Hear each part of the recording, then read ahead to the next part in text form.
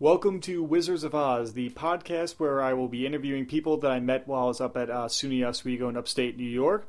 Now, funny enough, this is actually technically the second episode because Sebastian and I actually did an interview, but audio problems prevented us from releasing it, so we are going to redo that interview soon.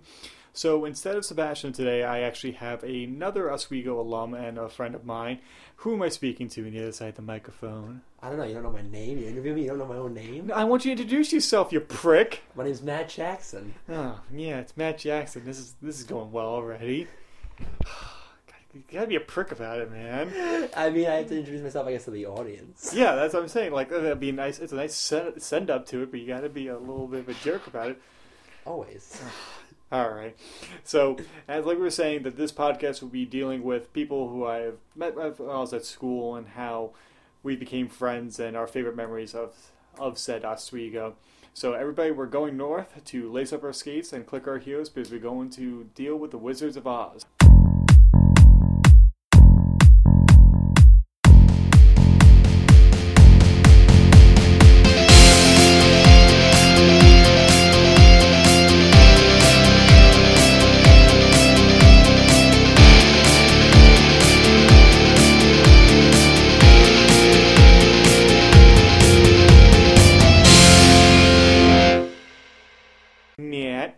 Hi, Tim.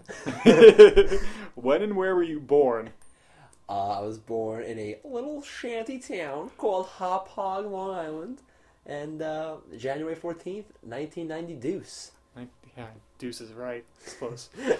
And if you hear a little bit of a clanging in the background, it's because Jackson thinks he's Two-Face flipping a coin right now, thinking he's Billy Badass. I am Billy Badass. And do you still reside there? I don't. I recently moved to Schenectady, New York. I am now officially a upstate living New Yorker. Can you spell Schenectady? SCHNECETADY.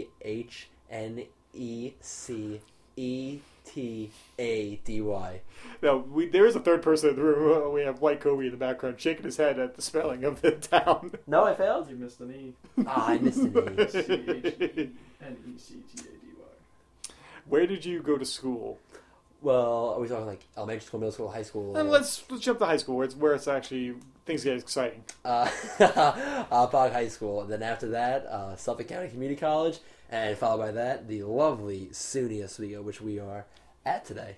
How was your experience at Hop High School?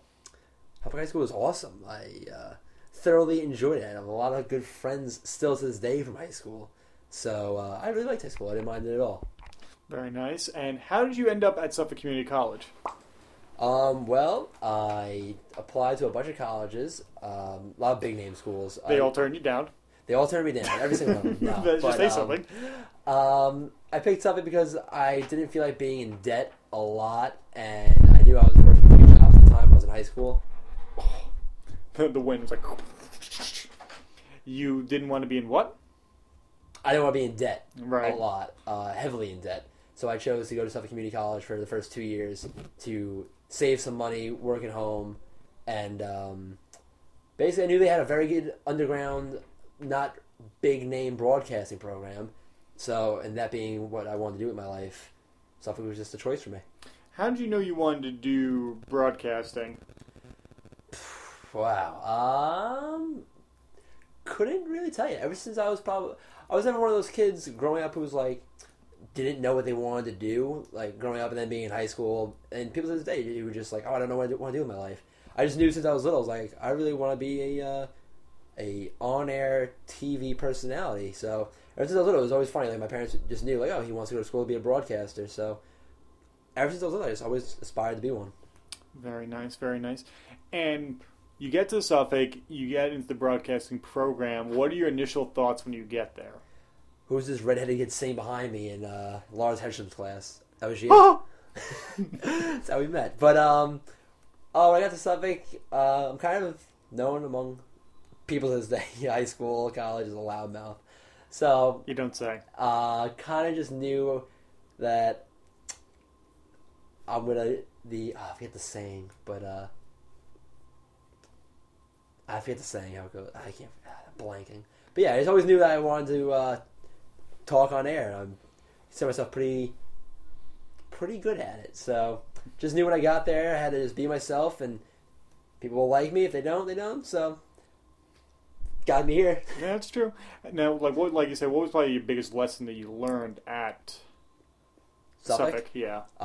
Definitely don't be a one-trick pony. I would say is the best thing that I learned at Suffolk Community College. It was don't just aspire to be on their personality. It was make sure if you're a broadcasting major who wants to get into the field, know how to do everything. So if someone asks you, hey, can you show me how to do this with an audio board or a switcher or a camera, just be able to expand on the horizon and be able to work anything anybody asks of you in a TV studio. And I brought that with me to Oswego, and I still bring that with me professionally to this day.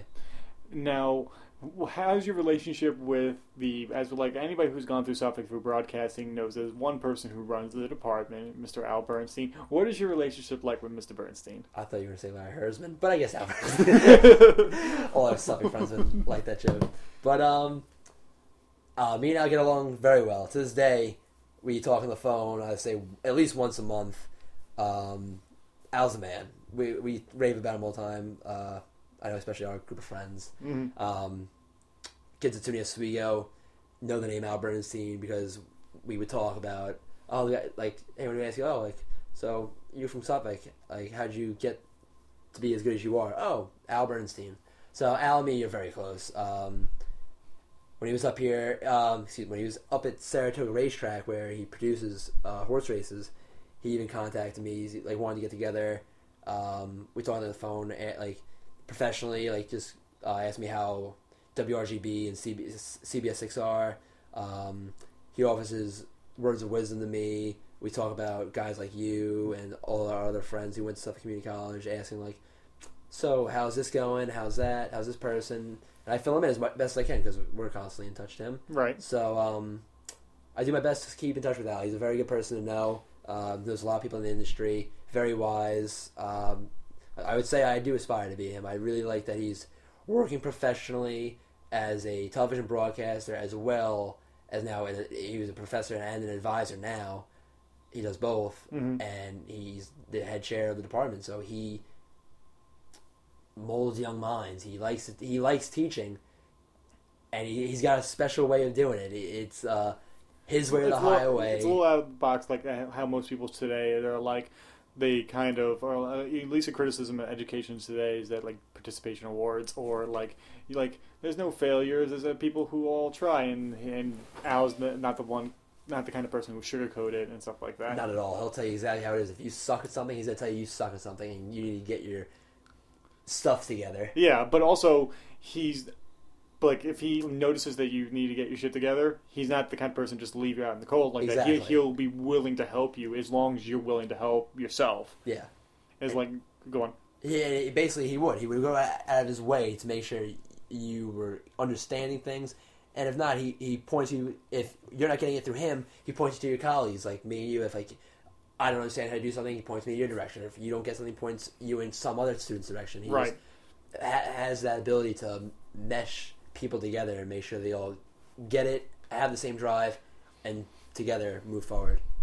And the one the really cool things was because he would always do the scheduling for us and stuff like that, and then he would, if we had a scheduling problem, he goes right to the phone and say hey, this person needs this, can you push it through? And no problems after that, because he would be willing to put himself in line and be able to say, this person's worth it, and don't worry, he's not going to screw up, or he or she's going to screw up. Yeah, definitely. With scheduling, like you mentioned, even when we transferred to SUNY Oswego, he was, if you have any problems, reach out to this person. She's an old contact of mine. She'll look out for you. Jane Winslow is mm-hmm. the person I'm referring to here at SUNY Oswego with the registrar office. So it's just good. He's a very good man to be a contact with and have in your back pocket. You can call anytime and know that he'll answer that phone, he'll get back to you, and he will do everything he can. You show him respect, and he's going to give you his all, and it's awesome. I really appreciate him being in my life.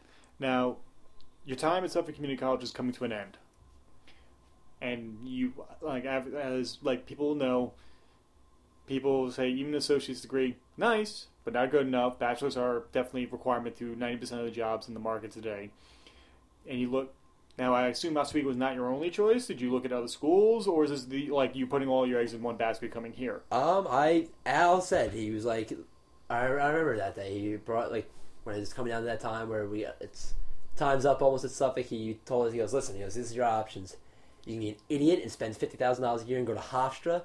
You could go to Brooklyn and go get a good education there. He's like, or you can go to SUNY Oswego. And with me, he kind of told me, he's like, you don't have an option. He goes, you're going to SUNY Oswego. You're going to go up there, you're going to kick ass, you're going to take names, and you're going to come out there a better person. And I trusted Al 100%. I was like, oh, you want me to go to SUNY Oswego? That's where I'm going. And he told me that's where I'm going to get my best education, and that's where I'm going to learn the most. And he was 100% correct. And obviously I came to Oswego as well, but I didn't I just says parents' suggestion, apply to other places. I applied to SUNY Purchase and a few other things. I actually visited Purchase and stuff like that, and I was one silver lining, if I went to Purchase, I was I was 2 trains away from being home. I just take a train down to Penn State, Grand Central, walk over to Penn, Penn LIR, and home. Exactly, versus 6 hours on the average. 6 hours north on Lake Ontario. I always say that it's quicker for me to get to Annapolis, Maryland, to see my family than to come here. It's true. And that's when you go into near the Mason-Dixon line too. So I always keep that in perspective to people. So how far is it's 45 minutes north of Syracuse? And they're we're about 75 miles as the bird flies from Canada. And so you apply to Oswego, you get it, and you come up here your first semester. You move in. What are your initial thoughts? Why am I rooming with Larry frickin' Bergen? No. I love my squinty Larry. Hope Larry Lawrence hears this. He has to. If he doesn't, I'll be really tight about it. First initial thoughts when I moved up here, it was, alright, it's college. I'm away. I'm a whole shindig. Parents drove you up. Unpacked. Larry wasn't here because I transferred up here in January. Right. So it was in between semesters. No one was up here yet. I moved in early. Larry had his stuff all set up in the room, and there was half a room for me. So I moved my stuff in, kissed parents goodbye, and I was like, well, I'm on my own. And I was like, well, I'm not going to sit in the room all day. So I remember I walked over to WTOP. No. Went over to WTOP and hung out there, and there was actually people there because there were some students who were seniors and juniors with the upperclassmen there who came up because there was a hockey broadcast that they had to do. So it was kind of one of those broadcasts where there was nobody in the stands, very few people, just a bunch of townies, and I just watched everybody do their thing, and I met a couple people. But I think my concept coming into Oswego was get here.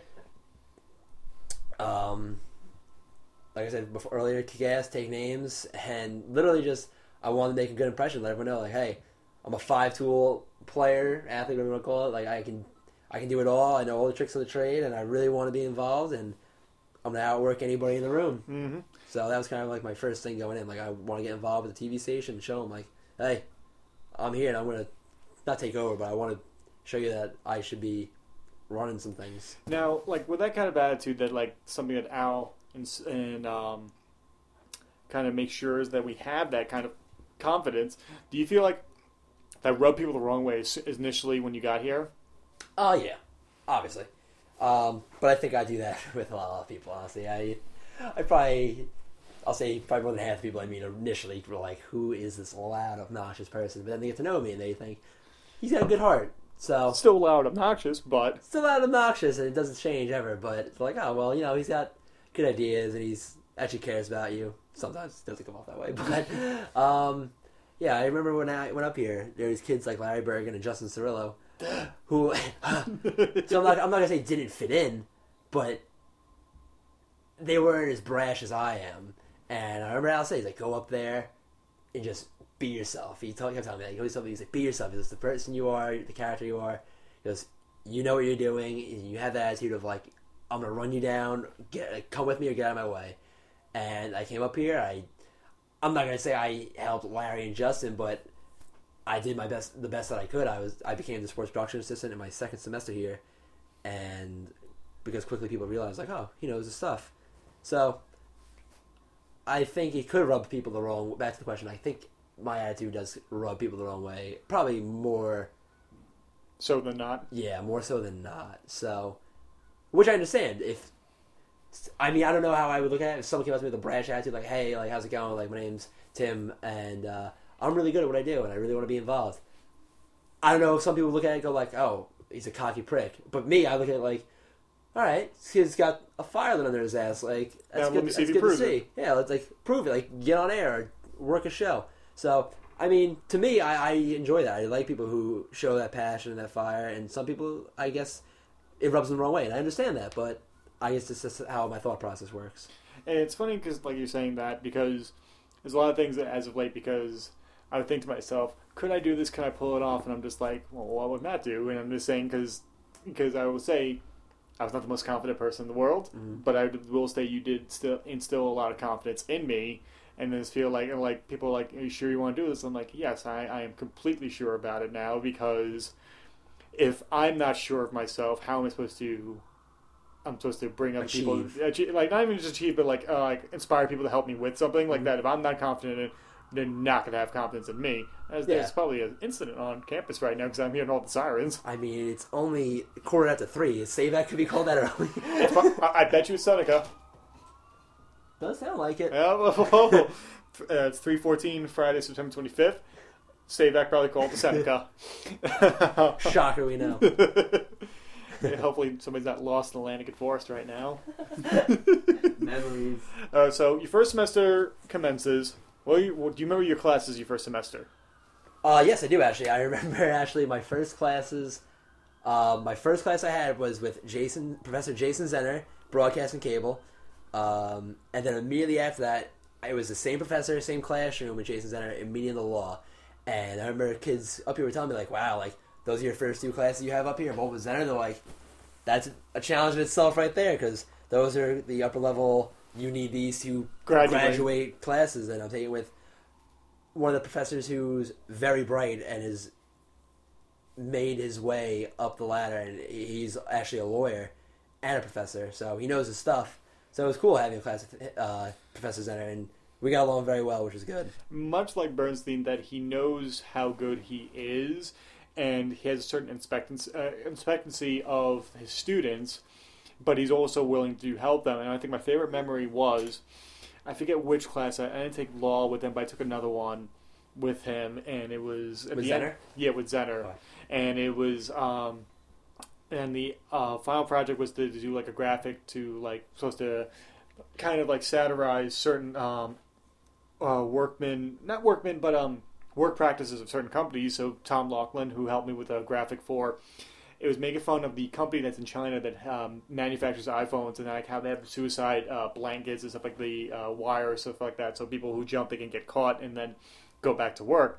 And so the graphic was of like the silhouette Apple logo, a guy with a briefcase jumping off a building, and has like lowercase I and then big Q, quit. And I'm just like, I quit. And it's like, and Zenner was just like, that's the most depressing thing I've seen this early in the morning. Thank you, Mr. Rooney. And I ended up getting a B in that class.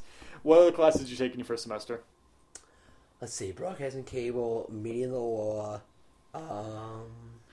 Those are the two big ones. Other than that, trying to think. Oh, Understanding Evolution, which was a class with Judith Bell, who was the head of the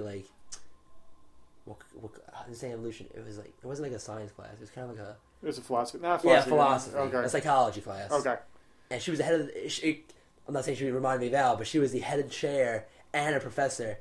So I remember I was the only broadcasting student in the class. Like it was one of those classes where you walk in, like everyone knows each other. Right. But I'm the kid who knows nobody. Right. Like, I sat down and like just at a random table, made some friends. And people probably like, he's gonna drop. And they looked at us like they gave me some looks like, who the hell is this kid? Like he's not one of us. Like, oh, he must be a transfer student who's becoming a psychology major, and that was the opposite. I was a transfer student who was a communications major.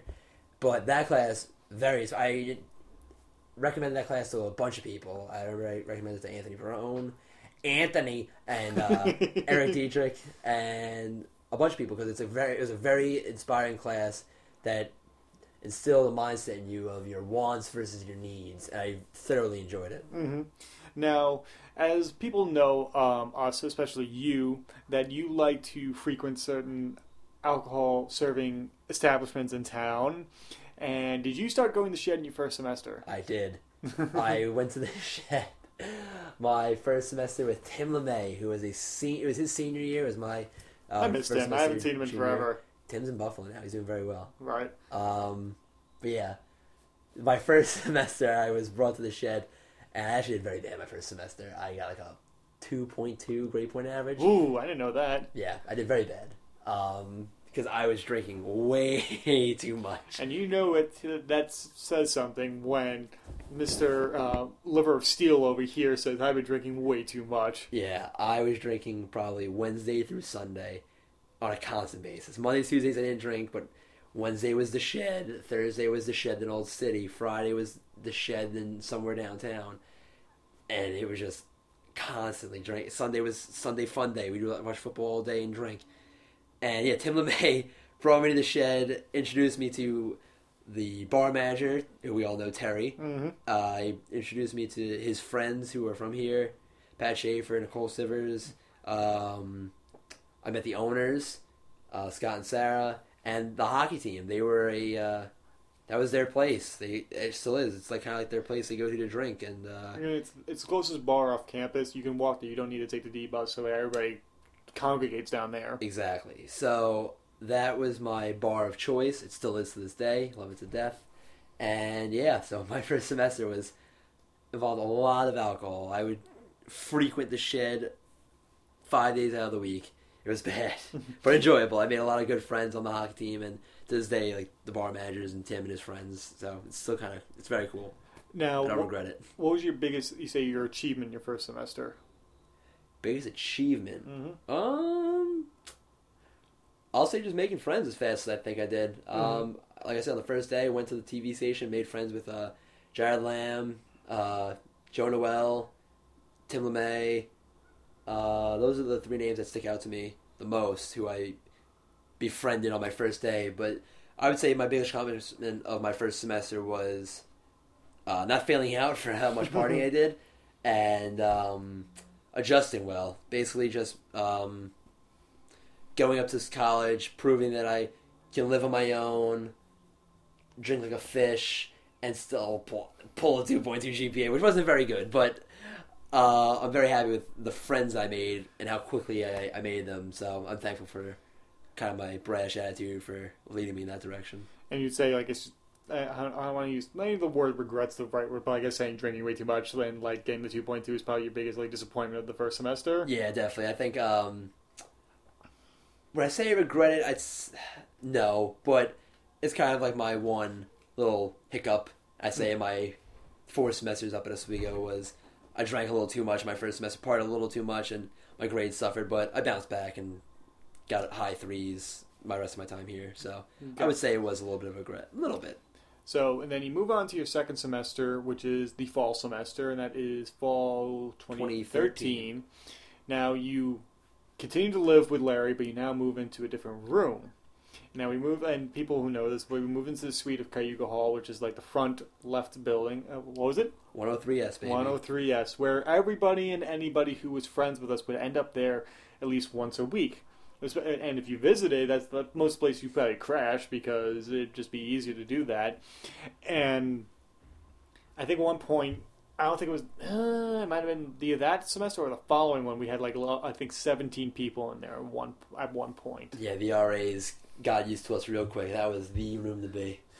And you know, it's like, the RAs were never shitty with you. No, I made it kind of like a standout. Like, hey, I'm a 21-year-old transfer. When I first came in, I was a 21-year-old transfer. I was like, I'm going to be drinking in here. I'll do my best to keep the noise down. No promises. And just, they're people. That's how I looked at RAs. Like, they're people. Like, they understand. Like, I was a 20-year-old kid fresh into college. So right. I did less than what a rowdy jackass, frat, douchey kid living in a dorm would do. So right. I made sure they knew. Like, listen, I'm a down-to-earth kid. Tell me I'm being too loud. I'll turn it down. I'm going to be loud, though. No promises. If you want to hang out with me, come play some Mario Kart. Chill. Yeah. Now, it's the one thing that, like you say, a frat douchebag, because, like, if you joined a frat, you would probably be the atypical frat person because of your personality and your partying lifestyle. And some people, like, I think either my friend Zach or Vicky, like, said that we are kind of us Suffolk people now, Oswego elites, that we are kind of like our own little fraternity amongst ourselves. Agreed. And do you think that's, and like a lot of people say fraternity is a bad thing, do you think that's a bad term to associate us with? No. Or?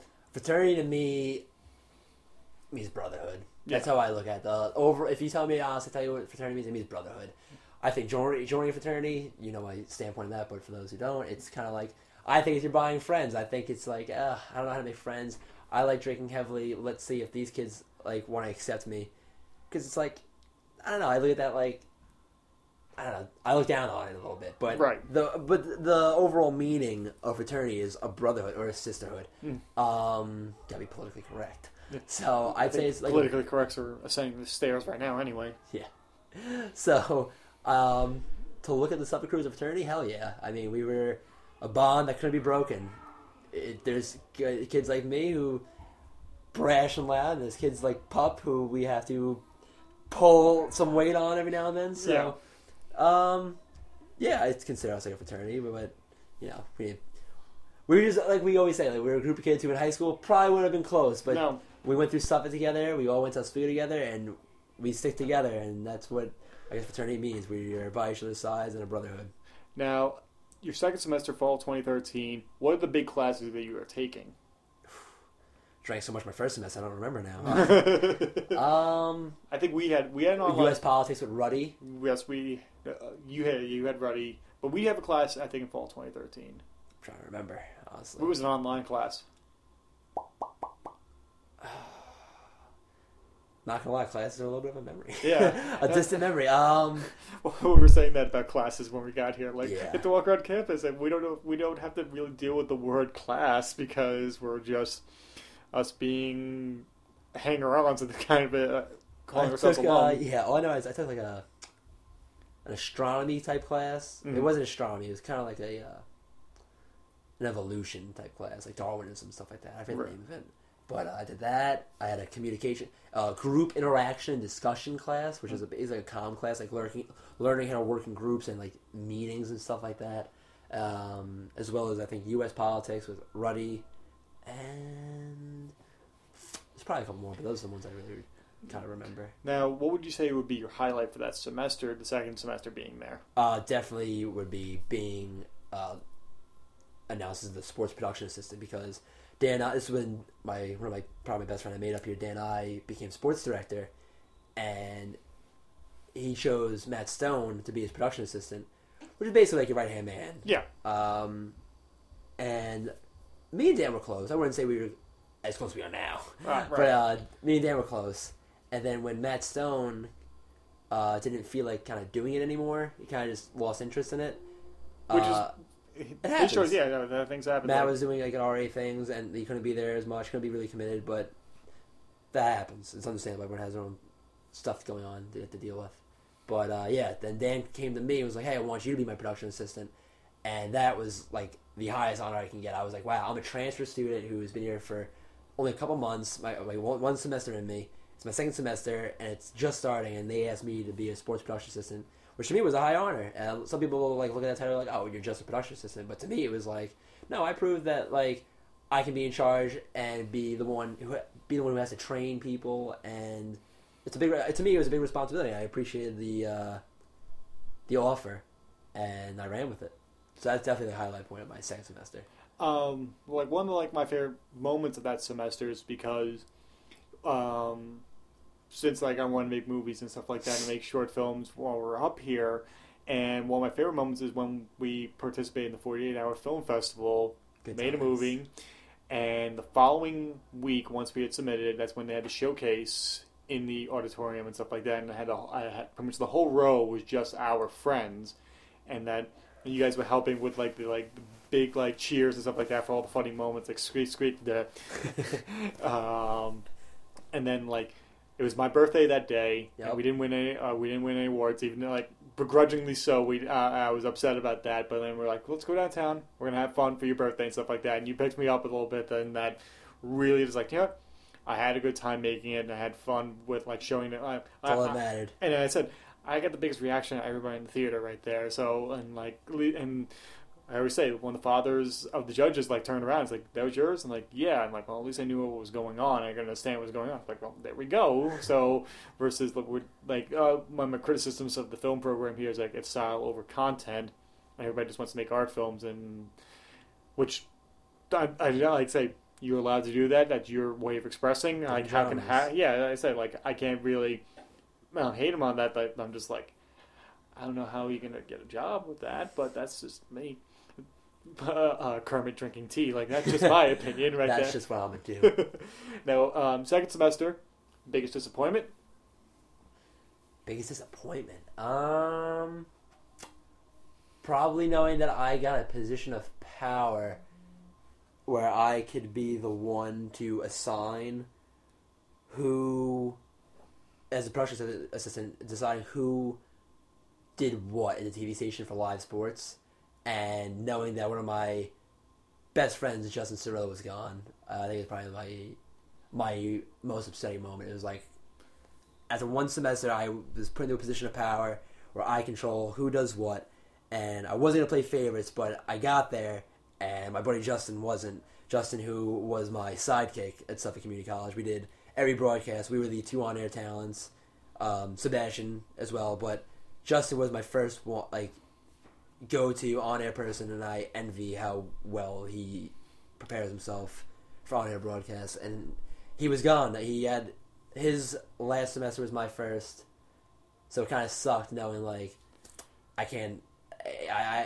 I feel like he was treated unfair a bit when he was here because look at him and hear his voice, and they don't bat an eye to think how good the kid really is. So it sucked knowing I'm in the position of power, and my buddy Justin, who I want to give the opportunity to go on air, kick ass, and show everyone this is what you missed out on, and he was gone. So that was probably my most upsetting moment of my second semester. And how much times on several other podcasts I bust his chops and stuff like that, but when he's and I guess you say he has to deal with that kind of perceived notion about him, that yet he doesn't just show up, he shows up and takes the show. And very much, and drop of the hat. If something changes, he always rolls with it. Never has any problems with it because he is, like you said, so prepared for it. And that, you and him and several other of our friends are just born broadcasters, and they just have those kind of instincts. Mm-hmm. And I can understand where you're coming from with that. I'll never forget when me and Justin got our first internship together for the Suffolk Juniors ice hockey team on Long Island, and I knew him through Suffolk a little bit. It was my first semester at Suffolk Community College. So I knew him a little bit, and Al knew that me and Justin were kids who wanted to be on air personalities for hockey. So he got us an internship with the Suffolk Juniors, and we showed up separately with the Suffolk Juniors, and the gentleman named Ron Kinnear was like, hey, so you guys are going to be the on air people, blah, blah, blah. He has to run down everything. And he goes, first game's this state, and me and Justin got each other's numbers, and we're like, hey, so I was like, Justin, you can play the first game and I'll do color commentary? Deal. I'll never forget, I showed up at the rinks in Hauppauge, New York, where I grew up playing ice hockey. And we showed up, and I was like, wow, this kid's got a folder and all these notes. And boom, we went live, and Justin absolutely, you look at Justin, you hear his voice, and you're like, oh, okay. But then you just listen to him when he says during a broadcast, and I'll never forget, my jaw dropped, I looked at him, and I was like, wow, this kid is fucking talented. So articulate with it, whatever he's dealing with. It was just instant chemistry, instant amazing broadcast, and I envied it, and I still do to this day. And now you move on to your third semester, my last semester, spring of 2013. What are your big classes of that semester? Not much. I was taking sports broadcasting. That was probably my most fun class that I enjoyed the most. Sports broadcasting. Media copywriting. Pop culture and politics. Those are the ones I really remember. I took I think maybe 6 classes that year, but I don't really remember all of them. How were those classes, the 3 that you specified? Pop culture and politics was run by a feminist. You don't remember her name? She's just labeled as. I can tell you what she looks like, but I can't tell you what her name was. She was a feminist mean person. I did not enjoy that class at all. Me and her, it happened just to disagree on everything. She made everything about racism and just. I remember this one time we were watching The King of Queens, which is I think a funny show with Kevin James, and we watched a scene. I'm sitting there giggling my ass off in the back row, and she just pauses and goes, "Do you see the sexism in this?" And I'm like, "Fucking guy goes to work for UPS or a driver or whatever. Comes home, his wife makes him dinner, and he wants to have sex." I'm like, I do not see the feminism in this. No. So me and her didn't get along very well. I get a B in the class because I was good with my words, I guess. But she made me respect your tenacity for it. Yeah, I guess so. But and sports broadcasting was awesome because Sebastian, my roommate, was my TA. So that was a very good time. Like I was saying, media copywriting, where we had Professor Nekritz, and was pretty much talking about marketing in a broad. My favorite professor probably here. Yeah, I probably like him, and then two film professors, Jake Dodd and Josh Adams. They're like those three are really close to me. Like my favorite professors here. Now, there's a really funny story because we only had one test in the class, and throughout the build up to it, here are some review questions, here's something that's going to be on the test, like he would mention at the end of class, so we'd all take note of it, as well as we'd all be friends with, we're always follow him on Twitter and stuff like that. That was the first thing. That's the first thing to do. Follow me on Twitter. If you don't have Twitter, make one. Follow me just for the send of this class. If you don't have it, yeah. Now, we all have a study session. Yep. We tweet at him that we're studying. What happens? If I remember correctly, he tweeted back at us. I know he tweeted back at us. I'm drawing a blank on what he said exactly. You probably remember better than I do. I think he was happy. He was glad that we're studying and stuff like that. And he even had a smart aleck remark about it or something like that. But it was nothing. It was all right. We're all feeling good. We study. We feel good. We take the test.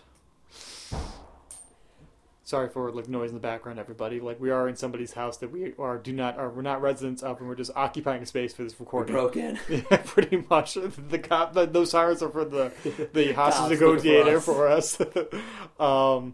We don't we have an average of 70 for that test. I'd say so. And then we're just a lot of hot air for nothing. Well, not nothing, but we were all expecting higher marks. Because it was you, Chris Lewin, myself. Was there a fourth? Joe Wilcox was in the class. Wilcox was in the class, but was he part of the study session? No. Study session just us three. Okay. Wilcox was in the class. Sonny Goldbaum was in our class. Joe Columban. Jesus. You mentioned the unmentionables. Yeah. And then we're just well then. Maybe, and then that's why I think for the final projects we were just all right, let's really knuckle down because we want to walk the walk, not just talk the talk when it comes to grades in this class. Even though we were all knew we were pretty much going to get A's in the class. Yeah. Comes to the end of my term here at Oswego. Were you asked to do the coverage for the graduation? I was not. Really? No. I kind of made a point, I guess, or a persona about it. I didn't want to get involved in big special production broadcasts like the Aussies and the graduations. And why is that? I just thought they were poorly run. I thought every time that they were being done, I was like, it's so much mass confusion among everybody.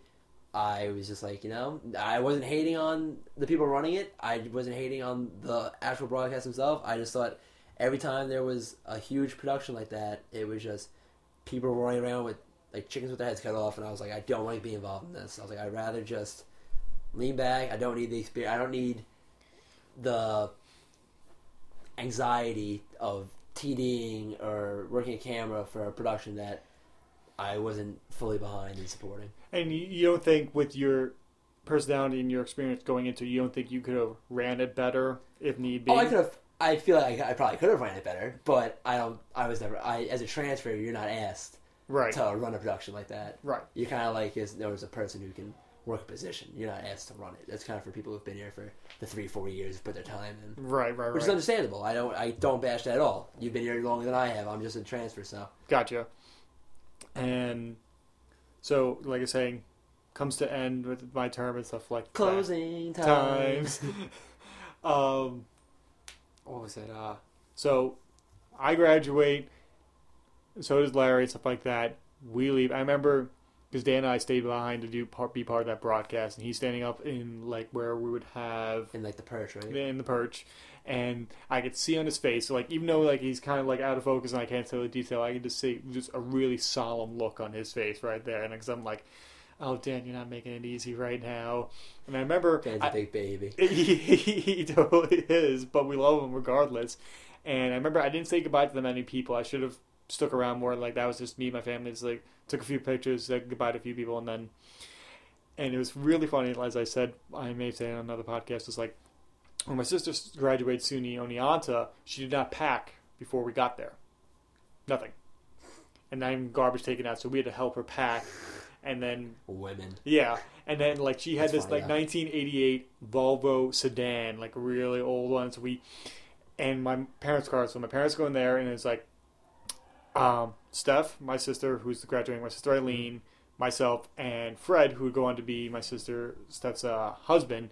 And so much stuff is in the car that I can't see my sister Eileen who's sitting next to me. Like that's how cramped the car is. But then when it came to me graduating, it was like I had already packed pretty much everything. It was pretty much 10 minutes with the cart, moving everything in. Out of here. Yeah, and they were like, and they even like we stopped and noticed like, that was a lot easier. I'm like, yeah, because I only have one box of non-essentials. I have my DVD collection and stuff like that. Everything else was like, all right, computer, clothes, and everything, and that's all I needed. And so I leave.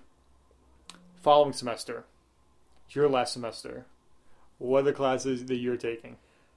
Well, my last semester went from being a joke to probably my most difficult semester. It was planned for me to be doing only like 4 classes. It was going to be health and science applied to coaching, ice hockey coaching, history of sports, and I forget what the 4th one was.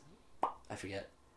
But that's when I found out that when I went to get my senior check form done, basically my final paperwork to graduate, it was my advisor, who was a schmuck, tells me, oh, you need, I forget what it was, like 11 more credits. And I was like, how could that be? So just what it says. I freaked out at him. I was like, how can that be? I was like, it's my last semester, and now I'm like, my schedule was made. I was good to go, and now you're telling me this? So I kind of freaked out at him. So I had to go to registrar, tell them like, hey, I need 3 more classes. And they were like, I'll put you at 21 credits. And I said, I don't care. I need to take 21 credits then, because I'm not taking... They try just spitting it on me like, no, well, you can take 6 classes, which is 18 credits, and then you could take one in the winter. And I was like, no. I was like, you're not understanding me. I was like, I'm taking all of them this semester, so I'm done as soon as that December 16th date hits. So they were like, well, if you want that, which is the way over the exceeded limit allowed, I had to speak with the assistant dean. So I had to have a meeting with the assistant dean, and I told her, listen, and I told her how I basically spun the story on this podcast. I said, listen, my first semester, you look at it, it says 2.2, and you think, wow, what the hell is this kid? Like, this is why you're not graduating yet.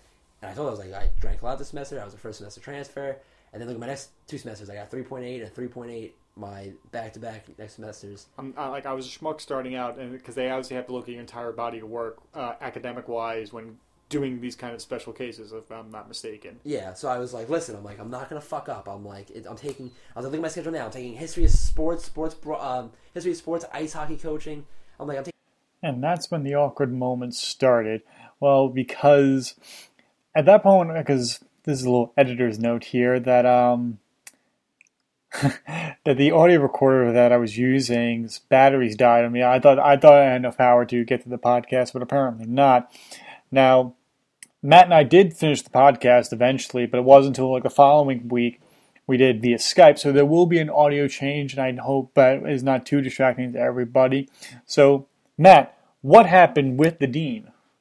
So it took like 2 or 3 days for her to get back to me, but she sent me an email, hey, come to my office today, blah, blah, blah. And I went and met with her, and she approved it.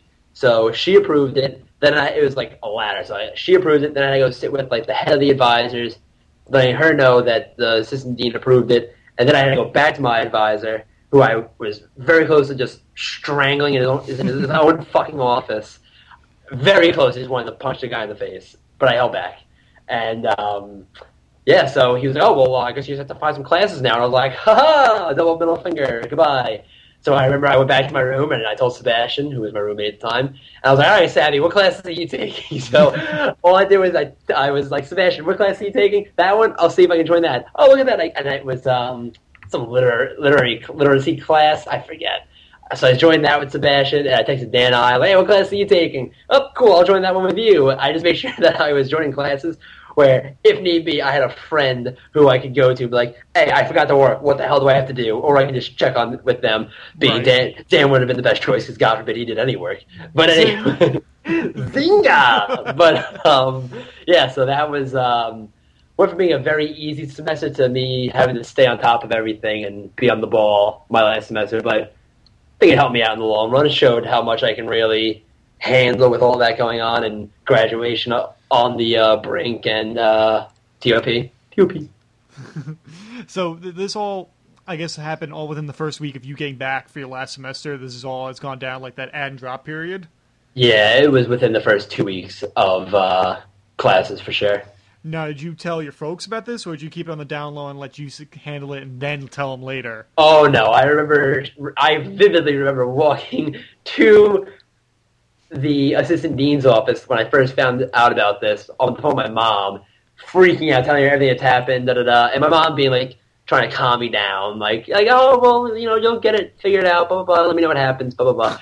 And then I remember, polar opposite, my dad, I called him, like, after I got out of her office, and I had to, like, wait 2 days to hear back, and my dad's like, "What a bunch of fucking idiots, these fucking guys, we're paying all this fucking money for this," and he answered me, I'm like, I know, we're gonna fucking kill my goddamn advisor.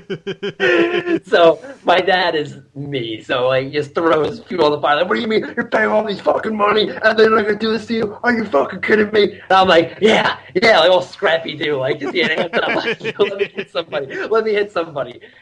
Oh man, I remember he was probably just as pissed as I was. Like, "You give me the goddamn fucking phone number of who I need to scream at." And I'm like, "I'm gonna scream at him. I got it, Dad." So my parents, my mom being the saint she is sometimes, just calm me down. Like, "You're gonna be fine, relax." And my dad just polar opposite. I love it. So I remember telling them both immediately and letting them know what happened. And I told them, like, "Oh yeah, it's all figured out." And like my mom was like, "Oh, that's good. See, I told you to work out." My dad's like, "That's still bullshit. You gotta take all these classes. Like, what the fuck's their problem? They're still screwing you over. Fuck them. Fuck this." And I was like, yeah, I know. So. Like, I've had those kind of moments where things are kind of screwed up and stuff like that, and I'm like, my parents would call me and like, "Is everything okay?" Yeah, no, everything's fine and stuff like that. Squeaky clean. I hang up the phone. I'm just like shaking, like, all right, what the hell am I gonna do now? And luckily, all the things are kind of panned out that way. Now, so you're taking all these classes. What was the workload for those classes? Was it as bad as you thought, or was it actually relatively easy? I wasn't really mad about the whole I had to take 7 classes in my last semester. It was kind of more the concept of, why did this happen? Why did this lead to this? Like, I thought I was on the path to graduating, and you're telling me I have to take 3 or 4 more. I don't remember the exact numbers. 3 or 4 more classes, basically, to graduate. Like I said, I was taking history of sports, ice hockey coaching, and what else were the other classes I was taking that were easy? I forget all the names of them. It's been almost a year now, but basically, adding these 3 or 4 more classes I had to add, it was basically like taking only 3 or 4 classes because I didn't consider ice hockey coaching a class. To me, that was just a walk in the park. Show up, hang out, walk in the park. Gotcha. History of sports, again, walk in the park. But there was classes like Earth's Fury that I think all of us Suffolk kids have taken through, like, just passing down. Like, "Oh, yeah, do this class. It's a joke. You'll get by it." So it wasn't really the work. It was I'm not going to say it wasn't a hard workload, because it was. It was 7 classes that I had to keep on my mind. And when it gets to, like, midterms and finals, like, knowing, like, okay, I have to actually study for this and this and this and this. So I'm not going to say it was an easy workload. There was a lot of work to be done. But it was, taking 7 classes wasn't all that bad, because I'll say 3 of them were just show up and I was going to get an A or a B if I actually put in work. So right. It wasn't me being mad at the whole concept of, I have 7 classes, this workload's going to kill me. It was more of like, why the fuck did it lead to this? but I'm going to show them I'm going to get a good GPA this semester and prove it to them like, ha ha ha, Henry Mejia, suck it. That was my advisor. I actually dodged the bullet on Earth's Fury because like my advisor said like you should take that, and I asked a few people like who have taken. They're like, no, it's really hard or difficult, and I'm like, I'll take another communications class instead. I'd rather do that than deal with Earth's Fury. Yeah, Earth's Fury was basically I'd have like the work during the week was easy, like discussion work, and that was easy. I'd get A's on all those. But then the tests and the quizzes were just really, really difficult. I'm not gonna lie.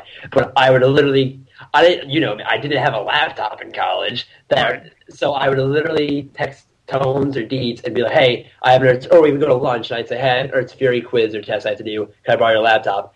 And I would sit in Tones' room and on the laptop, and he'd be sitting on his bed, jamming on his guitar, and I would do the test. I'd be like, do you want this answer? And he would be like, oh, it's either this or this. And I'd be like, all right, blindfold, click, I got it right. and you can ask him to this day, I'll never forget.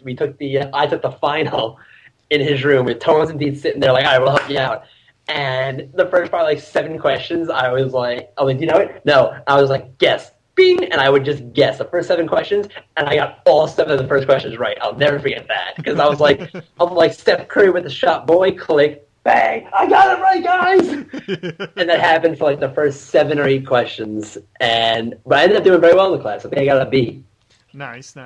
Now, like you're saying, what was your biggest, I guess, accomplishment with TOP in your last semester being there with all this going on?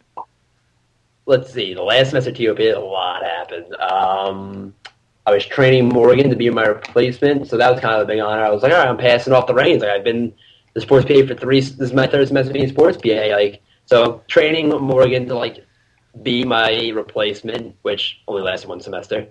But anyway, training her to be my replacement was a big thing. I looked forward to. I liked teaching her personally. All right, this is how you send the crew list. This is how like you decide who should do what. Right. So that was a big one. Other than that, I mean, we had the USA U18 hockey team come into Oswego and play the Oswego State Lakers men's team. That was like one of the preseason games, so that was huge, being able to call that and see guys like Austin Matthews, who's going to be probably the number 1 draft pick in the NHL next year. So being able to do a game, calling my hometown college team against kids like Austin Matthews was pretty phenomenal to call that. So that was probably one of the biggest achievements, I'd say, of my collegiate career and my last semester. And then even on top of that, we had the Frozen Dome broadcast, which was when Oswego played Utica in Syracuse University Carrier Dome. So we had some really, really big broadcasts that year. So my last semester was full of wows because shit like that isn't going to happen again probably for a very long time at Oswego, and being able to be on the air color commentary alongside Dan I with that was just phenomenal. I remember Dan stressing out about these games, and I kept commenting down like, dude, it's just another hockey game we're calling it. Like, yes, it was a big broadcast. We were working with Time Warner Cable, but it was like, dude, like, relax. It's just a hockey game. Like, we're just going to show up, put on our headsets, and talk hockey. And that's all it was. They were both amazing. The U18 hockey game, USA U18 hockey game at Oswego, and then the Carrier Dome game with Oswego and Utica, both probably the highlights of arguably my college career and that last semester, for sure. Now, like, you're saying, like, you need to have those kind of, like, grounding moments, because I know, like, as, like, Lewin and Sebastian said, like, that game in Syracuse, you're just like, yeah, you just gotta take it to how it is. If you build it up too much, you're just gonna ratchet up the stress in you, and it's just gonna be uncontrollable. I mean, even, like, when we were doing, like, our first semester projects in TV production with Bernstein, it was just, like, one of those things that, like, everybody would get stressed out about, but, like, just got to go in there on the day and just do it as a regular broadcast and hope and do your damnedest with that. Now, one thing, like, since we're doing this recording and it's near Halloween, was Halloween your last semester anything spectacular, or was it just like another weekend where everybody just got shit-faced? My last Halloween was up in Oswego. I was Squint from Sandlot, and Nicole Sivers was my Wendy Peppercorn, and I loved it. We were in a costume contest. We didn't win the costume contest, but we were one of the few people who were chosen to be nominated into the costume contest at the Shed. And we lost to the Oswego drinking team, which was like a group of like 15 people who all had like matching outfits on. I mean, it was kind of creative, but do I think they should have won? No. But I mean, other than that, like we were really creative. Like I remember I wore a Justin Verlander Detroit jersey. I had these glasses that like I poked the lenses out of that I wore. And I wore my Detroit backwards baseball cap, and she rocked the Wendy Peppercorn lifeguard outfit to a T. It was very fun. So that was a very good Halloween, I think. Nice.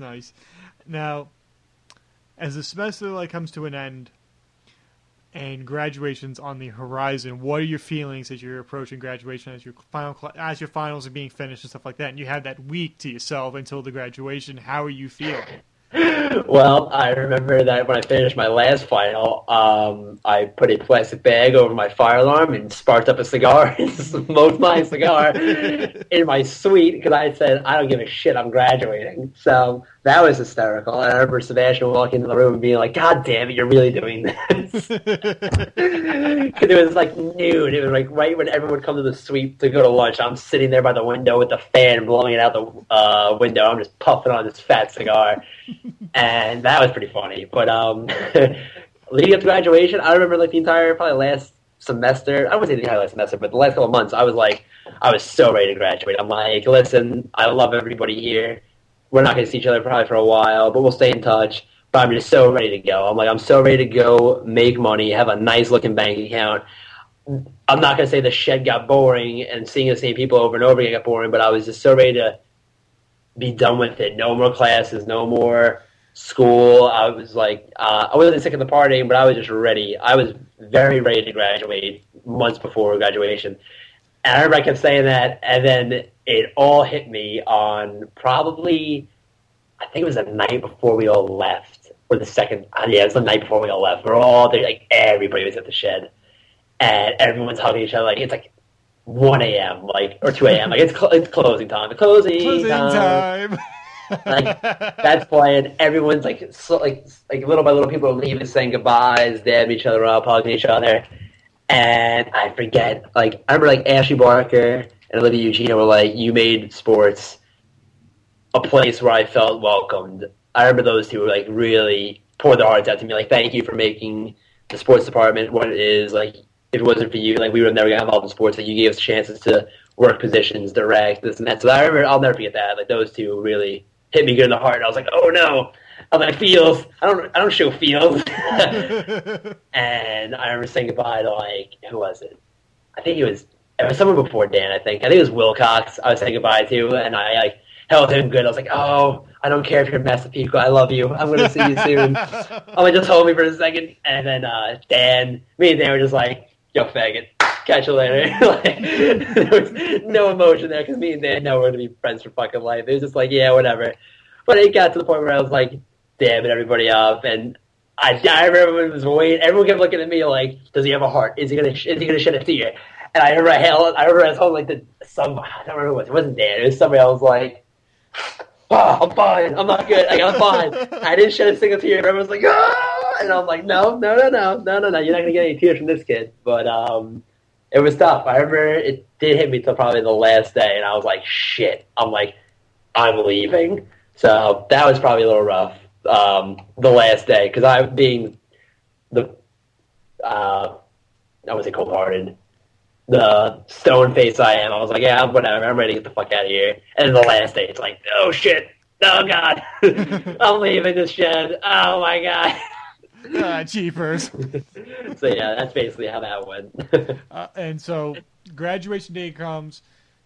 Did your parents come and say hello to you before the actual ceremony, or did you see them after the ceremony? No, they came up like the day before. So I remember we went to dinner the night before. Then, should we go to dinner the night? Oh yeah, actually, it's a lot. We went to dinner the night before, then the day of graduation. Gotcha. Now, and like you get dressed up and you put on the gown and hat, and you're waiting for it to walk over. What are you feeling? Well, I'll tell the story of my graduation. Was the whole Ranger jersey story. So, for those of you who don't know, being the giant diehard Ranger fan I am, me, Dan, Seamus, Jordan Harmon, and I think a couple other people went to the Shed to have a beer and a Jaeger bomb before graduation itself. So, naturally. So we're watching the Ranger game. It was game 1 of the Eastern Conference Finals. Rangers were playing the Lightning, and they were up, I think, like 1-0 or 2-1. They were winning with a couple minutes left, and we had to leave to get to graduation. So we left, and the Rangers ended up winning. Because I remember I was getting updates on I was checking Twitter the entire time of graduation, and they ended up winning. So I was excited.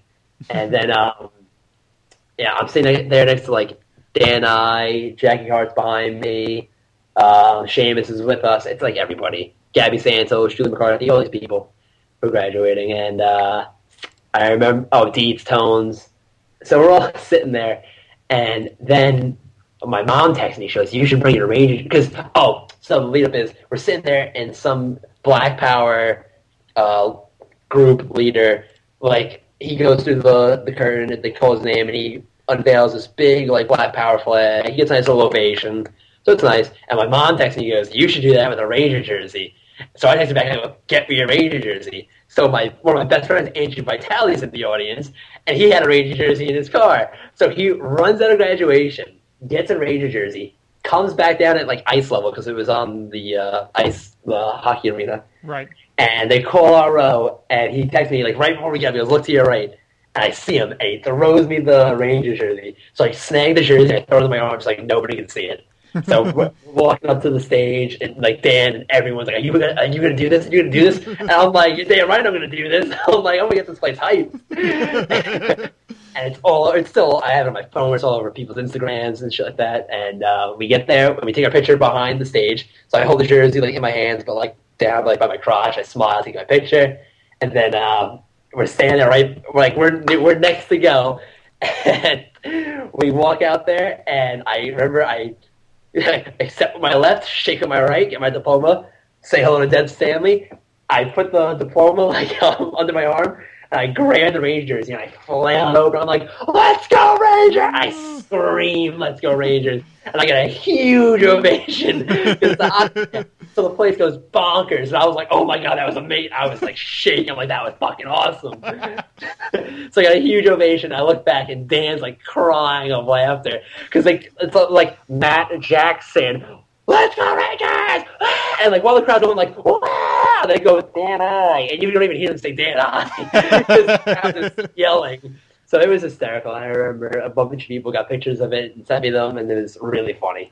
So that was graduation for me. That was a good memory. So you walk down, you do all the photos of everybody, you say goodbye to everybody, and you pack up the room.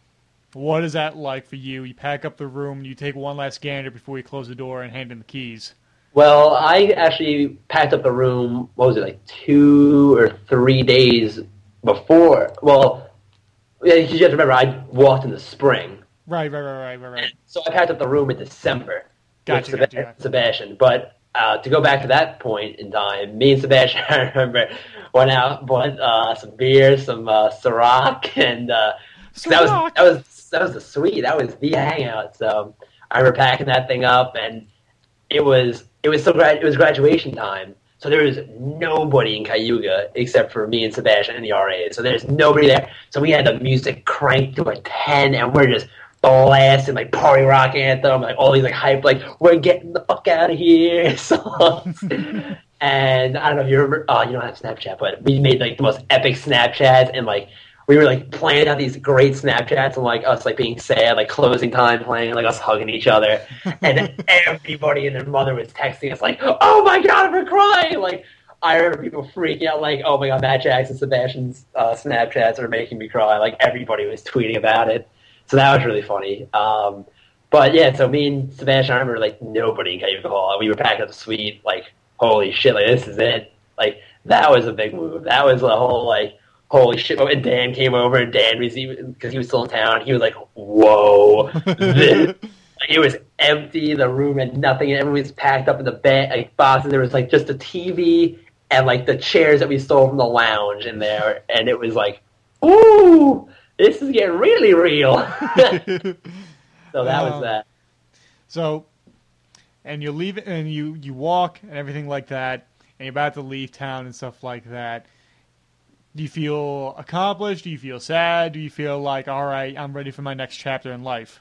Definitely all of it. Yeah, I remember like again, we went to the shed that we all like everyone went their own separate ways, like with their families. Me and my fam. It was me, my brother, my mom, my dad, my two grandmothers, and my cousin, and my boy Anthony came up, and Vitaly was there because he was seeing Kara at the time. LOL.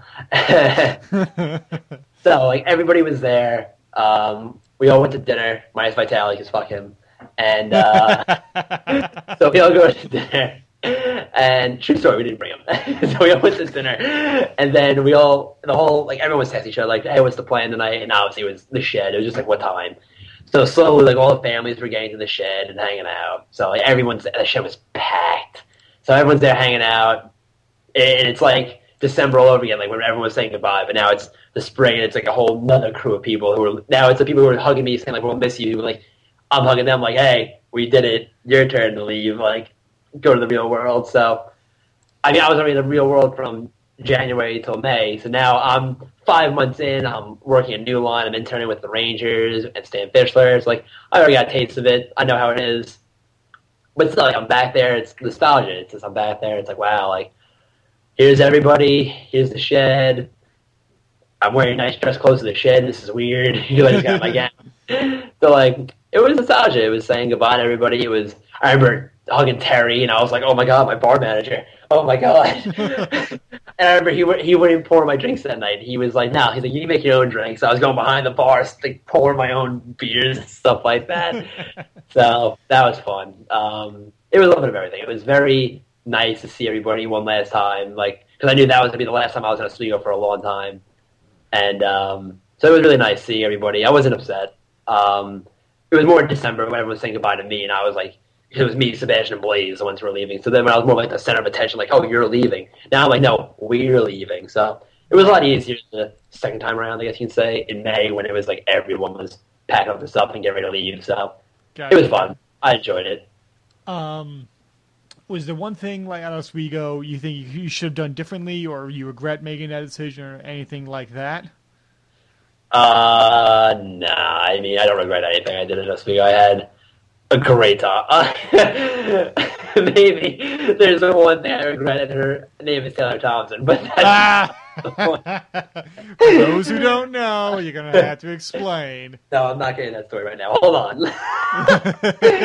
But other than that, I'd say I don't regret anything from Oswego. I made so many friends.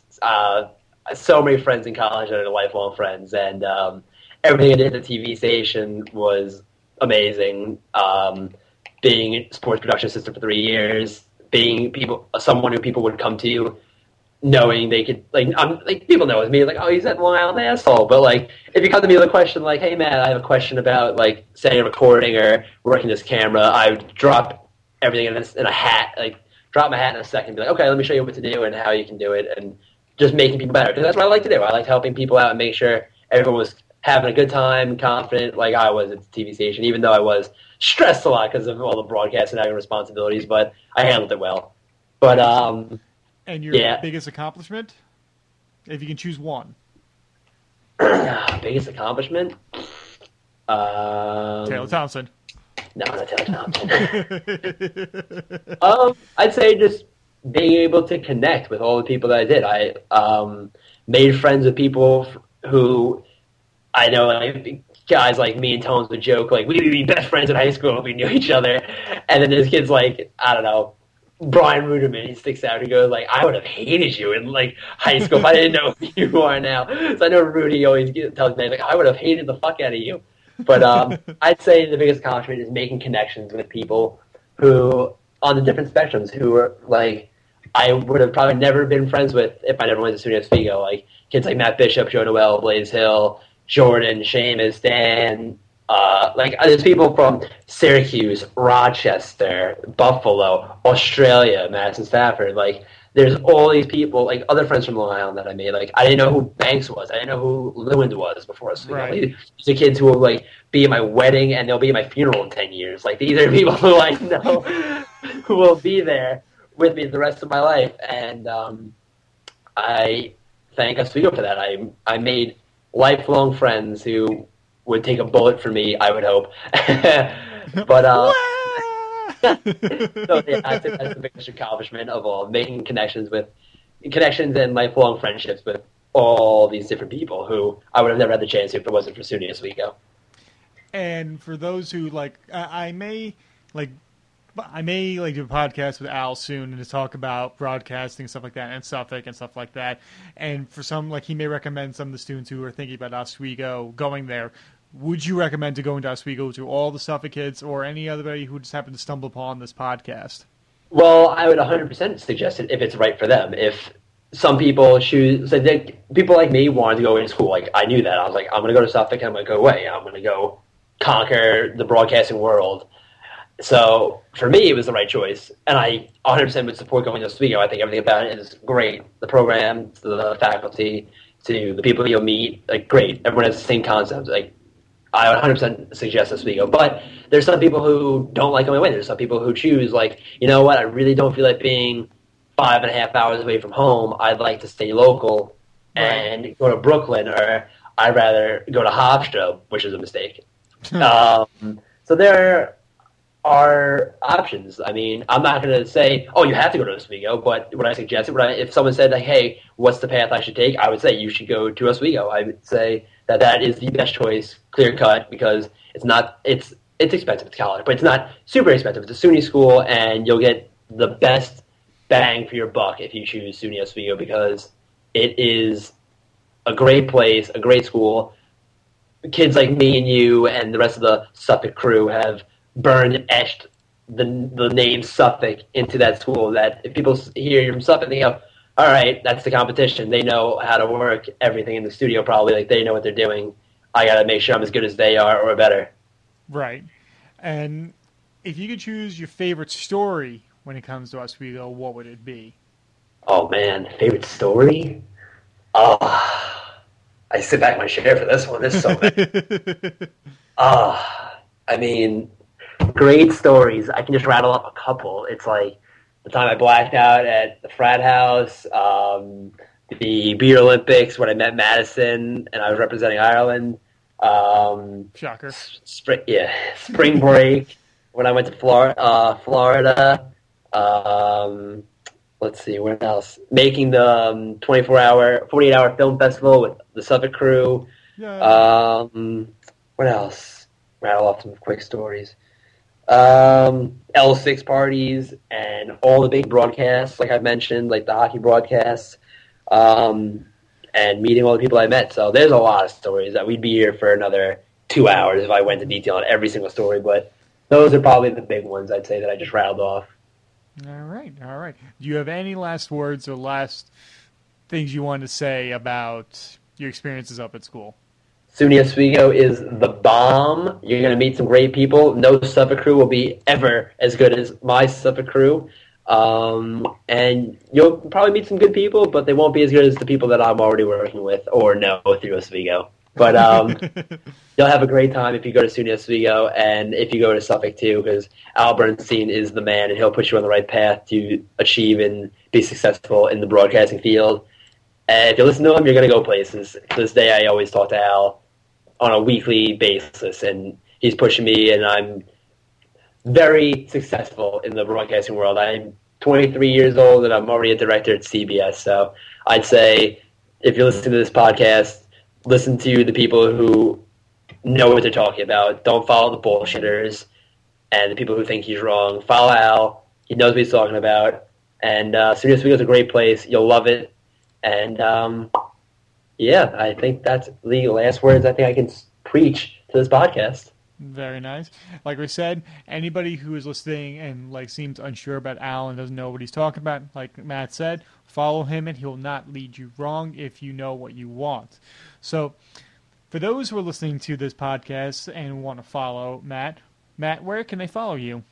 They can add me on Facebook. I'm on Facebook, Matt Jackson. Twitter, Matt_Jackson8. That's my Twitter. I'm constantly on my phone with emails and Twitter and texting people, not trying to sound like a sociopath who's full of himself, but constantly on my phone Just a wee with bit. work and just a little bit. Constantly on my phone talking to people, both work-wise and friend-wise. So I'm very easy to get in touch with. Very nice, very nice. And if anybody wants to follow me, you can follow me on Twitter. Not Tinder, Twitter. Timothy Rooney 2. That you can follow me on, as well as my YouTube page, Through the Lens Productions, the latest short film Spirit of the Lake being up there, as well as my new promo for the upcoming Halloween season for my podcasts that are coming. And there may be something else Halloween themed in the pipeline. You may just have to wait around to October 31st to see that. Thank you for listening to Wizards of Oz, and I'm Timothy Rooney. With me is Matt Jackson, signing off.